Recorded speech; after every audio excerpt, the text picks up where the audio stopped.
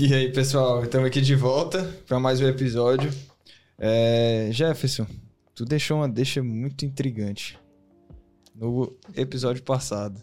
Cara, como é que tá esse cenário aí? Eu acho que tu tem alguma coisinha para falar pra gente a nível nacional. Pois é, Rafa, o Luciano, no último episódio, tinha falado, né, da falta de incentivos que aqui no Brasil a gente tem para projetistas, construtoras e demais interessados na adoção do BIM. Mas é muito interessante até expor para os nossos ouvintes que hoje aqui no Brasil já existe uma estratégia de adoção do BIM desde 2015, né, que vem se trabalhando, e recentemente, em 2020, foi publicado um decreto federal que obriga a adoção do BIM em obras da administração pública federal, desde 2021. Então, desde 1º de janeiro de 2021, obras públicas federais, com ênfase nos Ministérios da Defesa e da Infraestrutura, já são obrigados a adotar o BIM. E quando a gente analisa essa informação, a gente pode ver que os impactos é em toda a cadeia. Porque é no contratante, é no projetista, na construtora, na fiscalização da obra, né? Então já existe essa movimentação, né, de obrigatoriedade. Isso a nível público, né?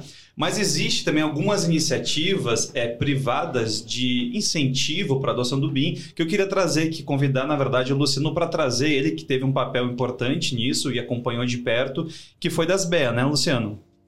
Exatamente. A gente aí há um tempo atrás, através da ASBEA Brasil, ASBEA Nacional, a gente conseguiu conversar com algumas plataformas de software, né, e conseguimos um programa de incentivo.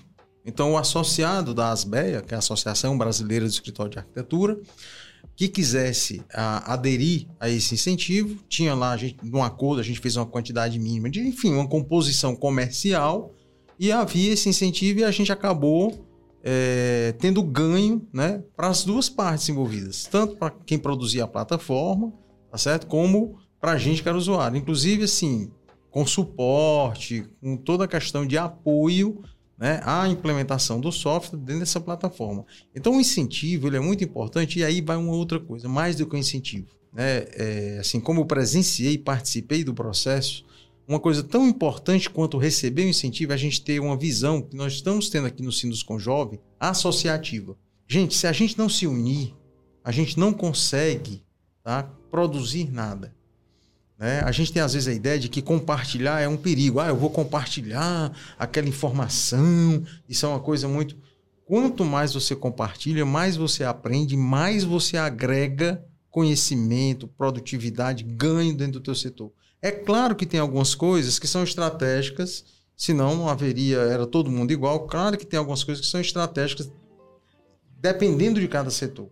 Mas quando você se associa, quando você é colaborativo um com o outro, quando você compartilha a tua necessidade, o teu desejo, consequentemente, essa questão do incentivo veio por isso. Todos nós padecíamos da mesma dor. Olha, não tem incentivo federal, não tem incentivo do governo, ou a gente se vira e monta uma equipe, monta um time e junta todos os escritórios do Brasil que são associados à ASBEA para a gente conseguir isso, ou então a gente não tem. E acabou conseguindo. A gente tem aquele lema nosso, né, Jefferson?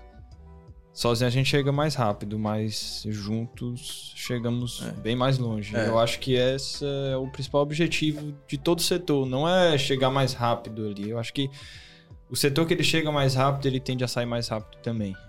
E a gente ter uma vida longeva, durar muitos e muitos anos e perpetuar, eu acho que é o principal objetivo da gente. Mas vamos ver o que é que a Ju ela tem para falar pra gente de planejamento. Eu acho que ela talvez seja... Essa é especialista, hein? Talvez não, ela é a especialista em planejamento BIM. Como é que funciona o planejamento? Como é que você cria? Como é o pontapé inicial? Aquele comecinho. Bom, vamos lá. Eu tenho 2 pontos importantes aqui para falar para os nossos ouvintes, né? O primeiro é o quão importante é a modelagem para o planejamento de obras, né? A gente, como eu falei, a gente temos muitos projetos e chegam projetos de todo tipo, né? E, tem um projeto há um tempo atrás que o projetista tinha projetado uma cisterna lá no subsolo de PVC e a gente concluiu depois na modelagem que essa cisterna não ia conseguir chegar, né? Se eu concretasse a laje, simplesmente eu não ia conseguir chegar com a cisterna né, no empreendimento, e aí eles foram para outra solução, né? Então, a gente já faz a modelagem pensando nas etapas de planejamento, o quão importante é fazer essa construção virtual antes, né? Em relação ao planejamento, falando de uma área mais técnica, né, a gente recebe dos projetistas, eles desenvolvem software X, Y, Z, enfim, e eles passam um arquivo para a gente que é o IFC, né? O IFC é um arquivo que todo mundo consegue abrir, tem vários softwares gratuitos, inclusive, que a gente consegue fazer essa visualização. E, atualmente, nós estamos trabalhando com planejamento dentro do nosso sistema do Agilent. Então, eu consigo pegar esse arquivo de IFC, jogar dentro do Agilent e fazer os links de planejamento, né? Então, com o modelo. Olha que interessante, Rafa. E isso que é muito importante a gente deixar claro e entender. O BIM, ou o modelo, ele não é o final. Ele é o meio. Com certeza. Ele é um meio para diversas outras aplicações, como no caso o Agilent. Exato. E assim, Jefferson, o interessante eu preciso de um modelo bem feito, com as famílias bem definidas. Eu peguei modelo de todos os tipos, né, nesse processo aí da implantação do Agilent. E eu preciso de, inclusive, as layers, né, que são os pavimentos, precisam estar descritos. Eu já peguei modelo onde os pavimentos estavam com o mesmo nome, mudando uma besteirinha só para não repetir. Então, assim, precisa ser bem construído esse modelo para eu conseguir fazer esse link com o meu planejamento, né? E, mais uma vez, a metodologia construtiva é importante. Por isso que eu falei que era importante eu ter uma rede na hora que eu crio a minha EAP, ela ser compatibilizada desde o BIM, né? Eu preciso ter uma estrutura analítica de projeto que já nasça pensando na minha execução de obra, ou seja, na minha modelagem, para eu conseguir, na hora de fazer os meus serviços, na minha rede de precedência do planejamento, linkar esses componentes, né? Então, é muito importante a gente fazendo isso. E além, né, quando a gente faz esse link, eu consigo visualizar planejado versus realizado no modelo, no nosso sistema tem as restrições, que é uma coisa de acompanhamento de obra, né? Então, consigo visualizar pelo modelo, usando o modelo, de novo, centralizando todas as informações do modelo, quais são os pavimentos, quais são os componentes que têm restrição de obra. Então, é um mundo de coisa que a gente consegue fazer com esse modelo, que às vezes ele fica meio esquecido, né? Tem um dado que diz que só 25% das empresas que usam o BIM conseguem fazer com que esse modelo chegue na obra, né? Então, eu acho que essa é uma missão muito importante, que é trazer esse modelo para ele não morrer. Fiz o meu projeto, está lá e tal. Às vezes a obra nem tem conhecimento que esse modelo foi feito. Exato. Só pegando 2 ganchos nisso, esse dado de 25% realmente é verídico e é impactante, né? Porque uma a cada 4 empresas construtoras levam para o canteiro de obras, mas nós temos aqui no estado do Ceará case de construtoras que levam BIM para dentro dos canteiros de obra e que até fornecem tablets para os seus encarregados e mestres poder visualizar modelos 3D para facilitar a interpretação de projetos. Isso é interessante porque mostra que o estado do Ceará, de uma forma ou de outra, está na vanguarda da adoção, né? E a gente que acompanha aí a adoção do BIM a nível nacional, a gente sempre vê o estado do Ceará, as construtoras, os projetistas sempre em poder de destaque. Mas uma coisa que a Ju falou, né, que para o planejamento funcionar bem, tem que organizar, né? Organizar as informações. E tem um documento, Rafa, que é fundamental para esse processo, que é o BEP, que é o Plano de Execução BIM. E aí talvez o Luciano pode trazer para a gente essa experiência dele, até porque talvez um dos agentes principais ou mais afetado, que talvez tenha maior parte da responsabilidade alocada dentro do BEP, é o arquiteto. Exatamente. E assim, e não é à toa, você falou a questão do decreto, do incentivo, né? E você estava comentando, não é à toa que hoje no Brasil, talvez quem esteja mais avançado em termos desse processo todo, né, de mapeamento, em termos do plano de execução, seja o Exército, né? E por quê? É porque para você montar um BEP, exige a disciplina e o comandante. Não tem nada a ver com militarismo no sentido, vamos dizer assim, pejorativo da palavra, mas é a disciplina de você criar todos os parâmetros, as regras, as informações, delimitar a esfera de ação de cada um, delimitar a tarefa de cada um, como você quer. É toda uma hierarquia, porque a partir dali, o teu projeto, o teu objeto construído, ele vai obrigatoriamente envolver todos, desde esse começo até o final, tá, do trabalho a ser executado. Então, diferentemente de quando a gente tinha o fluxo da informação do CAD, que você fazia o projeto de arquitetura, passava para um engenheiro de estrutura, o engenheiro de estrutura, né, via de regra, passava para a parte de instalação, depois recebia tudo isso, mandava para a orçamentação. Não existe mais essa coisa estanque, né? Todos alimentam o modelo o tempo todo. Então, para isso, você tem que ter regras. Para isso, você tem que ter disciplinas. Para isso, você tem que ter protocolos. E se você não tiver, acontece o que a Juliana estava dizendo, de receber um modelo, às vezes, com pavimento trocado, com informação que você não confere, com nomenclatura diferente. Então, a importância de você definir toda a tua parametrização de obra, e está aí, talvez, também, a importância da construtora, do teu contratante, perceber isso. Porque muitas vezes ele quer que você entregue o que ele não te disse o que é que ele queria. Então é muito difícil. Se eu não disse o que é que eu quero, como é que eu vou lhe entregar? Eu não posso adivinhar o que você quer. E aí gera as frustrações. Exatamente. Aí o cara diz, a BIM não funciona, a BIM não sei o quê, a BIM isso. Eu tive o trabalho, recebi o teu projeto aqui, que tu disse que era em BIM, mas eu tive que mandar modelar todinho no outro canto. Você disse o que é que você queria, você teve o BEP, você teve o plano, né? Não. Então é difícil a gente fazer isso aí. E essa disciplina é uma coisa que é um aprendizado de longo prazo, né? A gente também não começa... eu costumo dizer o seguinte, se você não quiser nunca atingir um objetivo, bote um horizonte muito distante, né? Então é o passo a passo que você vai construindo. O primeiro projeto aconteceu assim, puxa, teve essas falhas, mas vem o segundo, vem o terceiro, no quarto, quinto, é um aprendizado contínuo, você não vai parar nunca. A tua família, né, que é o template, a criação dos parâmetros, das tuas informações paramétricas, isso não vai parar nunca. Todo dia você vai ter uma coisa nova a alimentar, fazer a tua biblioteca. É como o processo construtivo. Você não vai se acomodar nunca ao tijolo com a tua unidade construtiva. Você sempre vai querer mais. Né? Então, assim, essa questão do plano de execução, do BEP, ela é fundamental para que a gente consiga implantar BIM, né, seja em que escala for. E a gente falou muito aqui de informação e organizar elas, né? E isso é tão importante que a Associação Brasileira de Normas Técnicas, nossa famosa BNT, que tradicionalmente a gente remete como normas de projeto, de estruturas, de cálculos, instalações, etc. e tal, tem hoje mais de 7 ou 8 normas de BIM, que especificam como estruturar e organizar as informações dentro dos modelos. Quantas pessoas será que sabem que existe norma BNT disso? É por isso que eu gosto desses amigos inteligentes, sabia? Dos nerds, né? Não, e você ainda vê o seguinte, você tem a norma brasileira, a CEBIC, que é a Câmara Brasileira da Indústria da Construção Civil, tem manuais de implantação BIM. A ASBEA, junto com o Conselho de Arquitetura e Urbanismo, tem manual de implantação BIM. A BDI também. A BDI. O Sinduscom também tem 2. Vai ser lançado agora, não, né? Em São Paulo, olha, São Paulo, Sinduscom, tá? A ASBEA, Conselho, esses manuais foram concebidos por todos, um colegiado. Então, acho que isso é importantíssimo. Importantíssimo. É o que eu digo novamente, a gente se agregar, juntar para construir uma situação, construir um cenário, né, extremamente positivo. Show.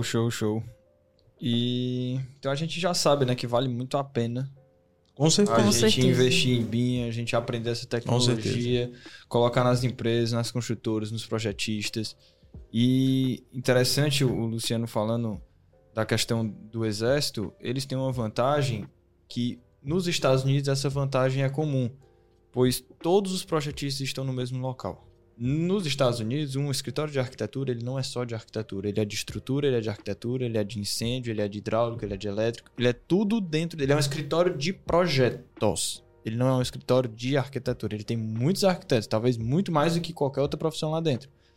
Mas isso também facilita, não facilita, Luciano? Não, totalmente. Inclusive, assim, eu tive a chance de visitar algumas obras já, né, nos Estados Unidos, e uma coisa que eu achei interessante é o seguinte, ele até contrata a empresa de arquitetura, a empresa de estrutura, a empresa de instalação, mas todos, a sede durante aquela obra fica dentro da obra. Né? Isso é muito importante. Isso é importantíssimo, porque você está no canteiro, você está vendo, você está vivendo o teu modelo evoluir, né, de um modelo tridimensional digital para um modelo tridimensional real. Isso é importantíssimo. E aí é que a gente entra naquela questão da compatibilização dos projetos, né? O BIM, ele facilita isso, ele meio que... Claro que você vai ter, talvez, uma dificuldade, a Ju falou da questão de receber um projeto sem as informações que ela precisa. Só que é mais barato a gente, financeiramente falando, corrigir coisas no papel do que na parede. Execução, com certeza. Então, essa compatibilização... O porquê que ela facilita, fora a questão financeira a longo prazo, tem outros porquês dela facilitar? Olha, assim, o que eu já visualizo de cara é o ganho de produtividade que a gente tem nas construtoras, né, em relação quando a gente compatibiliza. Se a gente for pensar aí vou botar aqui 10 anos atrás, quantas disciplinas de projeto a gente tinha? 8 disciplinas? Hoje a gente tem quantas? Imagina... E o nível de detalhamento, né? Que hoje se exige muito mais de exigência em projeto, né? Que antigamente não, faz o mínimo que a obra resolve. Exato. Hoje em dia inverteu muito essa lógica, né? Exato. E imagina a gente sobrepor os projetos e começar a fazer compatibilização de projeto, né? O nível de erro vai ficar altíssimo, né? A gente vai depender ali do olho, vendo aqueles monte de listrinhas do CAD, né? E depende também, Ju, eu gosto de fazer muito essa analogia, porque o processo de compatibilização de projeto tradicional depende de duas coisas, principalmente. A capacidade de visualização tridimensional do analista. Exatamente. E a experiência de obra dele.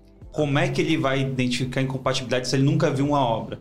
Então, se o cara não tiver essas duas competências, habilidades, enfim, ele não vai conseguir compatibilizar. E aí tem o fator humano, né?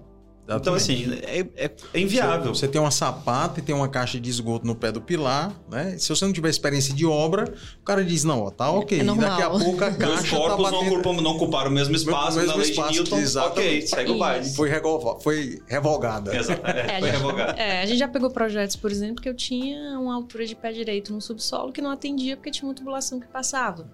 E né? Pilar no meio de janela... E às vezes aparecem problemas. Esses aí, nós estamos falando a gente vê. Não, nós sem estamos nem falando de construção. Exato. Nós estamos falando de construção, de processo construtivo. A gente fala aqui de BEP. Por exemplo, é um exemplo que talvez aconteça com a gente. Estava falando um pouco antes aqui, você está fazendo um hospital. Você está fazendo um equipamento de saúde, que você vai ter um centro de imagem, né? E eu já tive um caso agora recente que foi feito um projeto que chegou no nosso escritório e que simplesmente a ressonância não entrava no ambiente. Não tinha como chegar. O cara teve que quebrar a parede externa para içar a ressonância para poder entrar. Né? Então, assim, isso é processo de projeto. Operação, né? Pensando na operação. Isso. Né? A história da cisterna que você falou. E o BIM, ele pega isso. Ele pega. Se você tiver informação. O BIM não é mágico, né? Exatamente. Depende das pessoas que são de trás daquela... Ele é uma pensando, né? Ele é uma máquina. Então a gente que tem que alimentar ele não vai ler ressonância magnética e vai me dizer, olha, na ressonância magnética, lembre-se disso aí. E essa brincadeira tem que passar pela porta. Essa brincadeira é muito interessante, porque às vezes as pessoas acham que o BIM é uma caixa de surpresas mágica, né? Pô, comprei BIM, tá tudo resolvido. A gente precisa de pessoas competentes que entendam dos processos e tu dá a elas essa ferramenta, aí ela se potencializa. Existe uma diferença, né, Jefferson, entre ferramenta e metodologia. A ferramenta é... E tecnologia, né? Exato, a ferramenta é excelente, né? Mas se a gente não tiver a pessoa que está operando ela, pensando com metodologia, analisando metodologia construtiva, não adianta. A gente precisa de pessoas... inteligentes, você treinadas. Falou uma coisa agora interessantíssima, porque às vezes você chega com uma pessoa que é fera em manipulação de um projeto, de um programa, tá? De uma plataforma, mas não entende como é que é o processo, não entende o processo construtivo. Então, ele é operacional, ele não é analista. Ele é operacional, ele não é analista. Né? E o profissional de BIM hoje, né? E aí a riqueza que eu acho, ele tem que juntar as coisas. Eu não tenho obrigação de que você se qualifique em tudo, mas eu, como vamos dizer assim, chefe de uma equipe, eu tenho a obrigação de dar todos esses inputs para a gente resolver em equipe aquele determinado problema. Exatamente. Bom, estamos encaminhando aí para o final, né, Rafa, do nosso podcast, sim. Mas eu tenho uma pergunta que eu acho que... duas, eu acho. A gente consegue fazer mais duas perguntas. Tem. Eu vou direcionar essa pergunta para a Ju, porque eu sou fã da empresa deles, né? A Val. Eu tenho a oportunidade de dizer que eu fui um dos primeiros estagiários da Val ainda. Quando eu sentei na cadeira de plástico ainda na época, eu nunca me esqueço, cara. Foi sensacional. Não existem, mas lá hoje. Hoje é uma empresa de tecnologia, totalmente. Falta só ter uns robozinhos lá na aula. Exatamente. E a Ju foi minha chefe naquela época. Olha só. Eu tenho orgulho de a Ju, já foi minha chefe.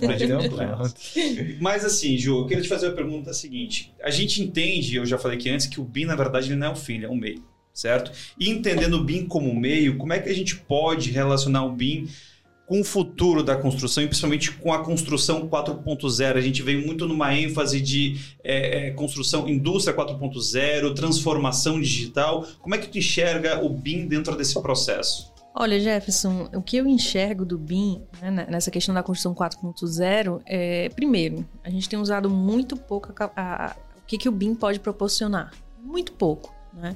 Então, assim, como eu falei, durante a obra já é pouco, pré-obra que a gente está começando a tentar esgotar algumas coisas, mas, por exemplo, não é nem voltado para a indústria 4.0, mas na concepção de um projeto, a gente pode muito bem gerar indicadores automáticos, né? E passar para o nosso cliente, por exemplo, a eficiência do projeto dele. Isso não é feito, né? É raro quando é feito. Quando é feito, por exemplo, quando eu recebo, já está consolidado o projeto, eu só vou dizer para o meu cliente, não está tão eficiente, né? O meu projeto. Então, eu já chego lá com Inês é morta, né? Então, era muito interessante se já na concepção eu conseguisse passar isso para o meu cliente, né? E além disso, no pós-obra, né, eu acho que a questão de manutenção, né, de vida útil do nosso empreendimento, isso poderia ser muito bem abordado, né, na nossa metodologia, que hoje não tem. Hoje, infelizmente, a gente não tem. E existem N formas aí da indústria 4.0, da gente conseguir automatizar alguns processos, né? Hoje a gente está vendo, inclusive, uma forma de otimizar as rotinas de modelagem, né? De fazer algumas coisas, como a gente trabalha diferente do Luciano, que já faz a concepção, a criação, né? Tem a parte aí de criação. Eu consigo visualizar várias formas de automatizar os processos na hora da modelagem e dar uma velocidade gigantesca para a modelagem, que é um dos pontos também que as pessoas recusam o BIM. Não, vai demorar muito tempo, né? A modelagem demora muito tempo. Então, eu visualizo esses pontos aí para a gente trabalhar. Eu acho que pra gente... Acho que o Luciano quer falar alguma coisa. Não, desistiu.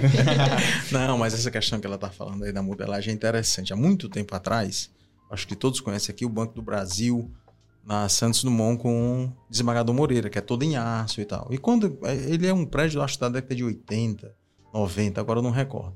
Mas quando a Cosipa, que fabricou a estrutura, veio apresentar o prédio aqui, fizeram um evento e tal, e eu nunca me esqueci desse dado. A Prefeitura de Tóquio, né, e a questão do planejamento, e aí entra um pouco a filosofia oriental, né, de pensar, de planejar, de se dar tempo a isso, né? A Prefeitura de Tóquio é um prédio que deve ter cerca de 80, o complexo onde está, 80 mil metros quadrados. Eles gastaram 5 anos, e olha que isso é na década de 90, então não tinha BIM, nada disso. Gastaram 5 anos desenvolvendo o projeto. Construíram esse complexo em 18 meses, naquela época. Então, assim, a importância do planejamento, né, o que você pode puxar para esse início do processo e achar que isso é perda de tempo, isso é ganho, mas é um ganho que você não consegue. A grande dificuldade, talvez, de todos nós, não só projetistas, como construtores, é entender que esse ganho ele não é mensurável no primeiro momento. Ele só é mensurável quando acontece o erro, tá? Esse é o drama. Então, assim, a liberdade da decisão é nossa. A consequência, ela é proporcional ao ato da liberdade que eu tive. Se eu quiser não planejar e fazer do jeito que eu quero, legal, você vai fazer. Mas você vai pagar muito mais caro por isso, né? Então, essa questão de quando ela fala da indústria 4.0 é olhar um pouco nosso olhar para a construção civil, ele tem que sair do módulo tijolo e ir para um processo industrial de construção, né? E isso envolve tecnologia, material, soluções adotadas e investimento. Nós temos que ser ousados. Show de bola. Eu acho que para encerrar, eu vou botar a nossa última perguntinha desse episódio. E eu queria que vocês respondessem em 30 segundos. Certo? O BIM ensinou a gente a ganhar muito tempo. Eu acho que a gente consegue aplicar isso. Vamos lá. Então vamos lá. Começar pela Ju e depois pelo Luciano. E aí a gente pode, ao final dessa pergunta, já se despedir e agradecer a todo mundo que acompanhou a gente até agora. Falando um pouco de projetos que já foram realizados com as novas tecnologias, quais são os principais ganhos? Tempo. Meu Deus. Bom, a gente percebe um ganho, como eu falei anteriormente, produtividade, né? Uma análise crítica maior nos nossos projetos, consigo ganhar redução de custo, um orçamento mais assertivo. Que mais que a gente pode ganhar? Peguem suas canetas e vão anotando, viu? Acho que é isso, Luciano. Complemente aí. Então, foi menos que 30 segundos, ainda consegui. Não, acho que você consegue ganhar muito na questão da concepção, né? Você consegue ser muito mais consequente na concepção de um projeto. Você ganha, né, na própria definição do que você está querendo, do teu objeto a ser construído. Você ganha na precisão do que você vai fazer, das suas informações, né? Eu acho que você ganha no fluxo da informação.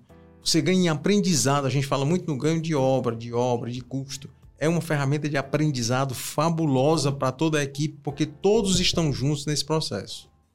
Já pensou você tá construindo um prédio de 30, 36 meses e você já vai ter tudo, né, da forma como você concebeu ali o seu projeto e encontrar todos os erros, ter tempo, né? Que eu acho que o ganho de tempo nem consegue nem mensurar financeiramente, né? Eu adoro analogia e eu acho que o BIM, ele chega o mais próximo do Lego possível. Não sei se eu tô certo. Porque eles projetam cada pecinha exatamente para aquele lugar e ele faz um manual extremamente detalhado que uma criança de 2 anos consegue construir. Acabou de entender. Do BEP. Exatamente. O BEP é o manual do Lego. O BEP é o manual do Lego. Exatamente. Só que é pra gente que tem graduação, pós-graduação, e ainda às vezes não consegue entender essa complexidade. Mas tem que entender, ele tá falando da criança de 105 anos, mas tem o Lego técnico, né? É verdade. O Lego técnico não é assim, não. Nem eu vou me atentar a brincar com esse aí, que eu confesso que eu não consigo. Então, pessoal, acho que a gente vai ficando por aqui. Luciano e Ju, se der as últimas palavras. Jefferson também. E, pessoal, muito obrigado por acompanhar a gente nesses 2 episódios magníficos. Eu acho que agora eu tenho uma visão completamente diferente do BIM. Eu já entendi assim, algumas coisas, mas hoje a aula que eu tive com esses 3 mestres... Galera, eu acho que muita gente queria estar no meu lugar para poder aprender com esse pessoal. E agradecer a oportunidade, agradecer a Engage que está cedendo o espaço para a gente. E que esse é mais um episódio do nosso querido Sindustalk. Ju? Bom, queria agradecer o convite. Foi um prazer estar aqui com vocês. E boa sorte para todo mundo na sua implantação BIM, né? Acreditem no BIM. Eu acho que não tenho nem o que pensar, né? E um contato da Aval? Onde é que a gente consegue lhe encontrar, se caso a gente precise, que a gente vai precisar? Dá o arroba. O arroba Aval Engenharia, @Agilin, podem entrar lá, que a gente tá por lá. Show de bola.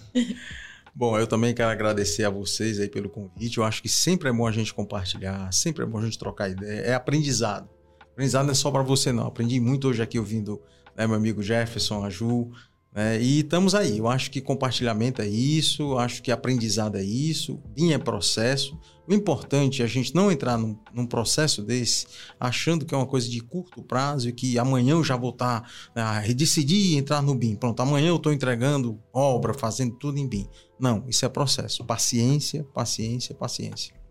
Em tempos, né? A gente já vem há alguns anos vivendo tempos de tantas fake news, né, meu presidente? É importante deixar claro, o BIM não é fake news, BIM é realidade. Bem próximo do nosso dia a dia. Com certeza.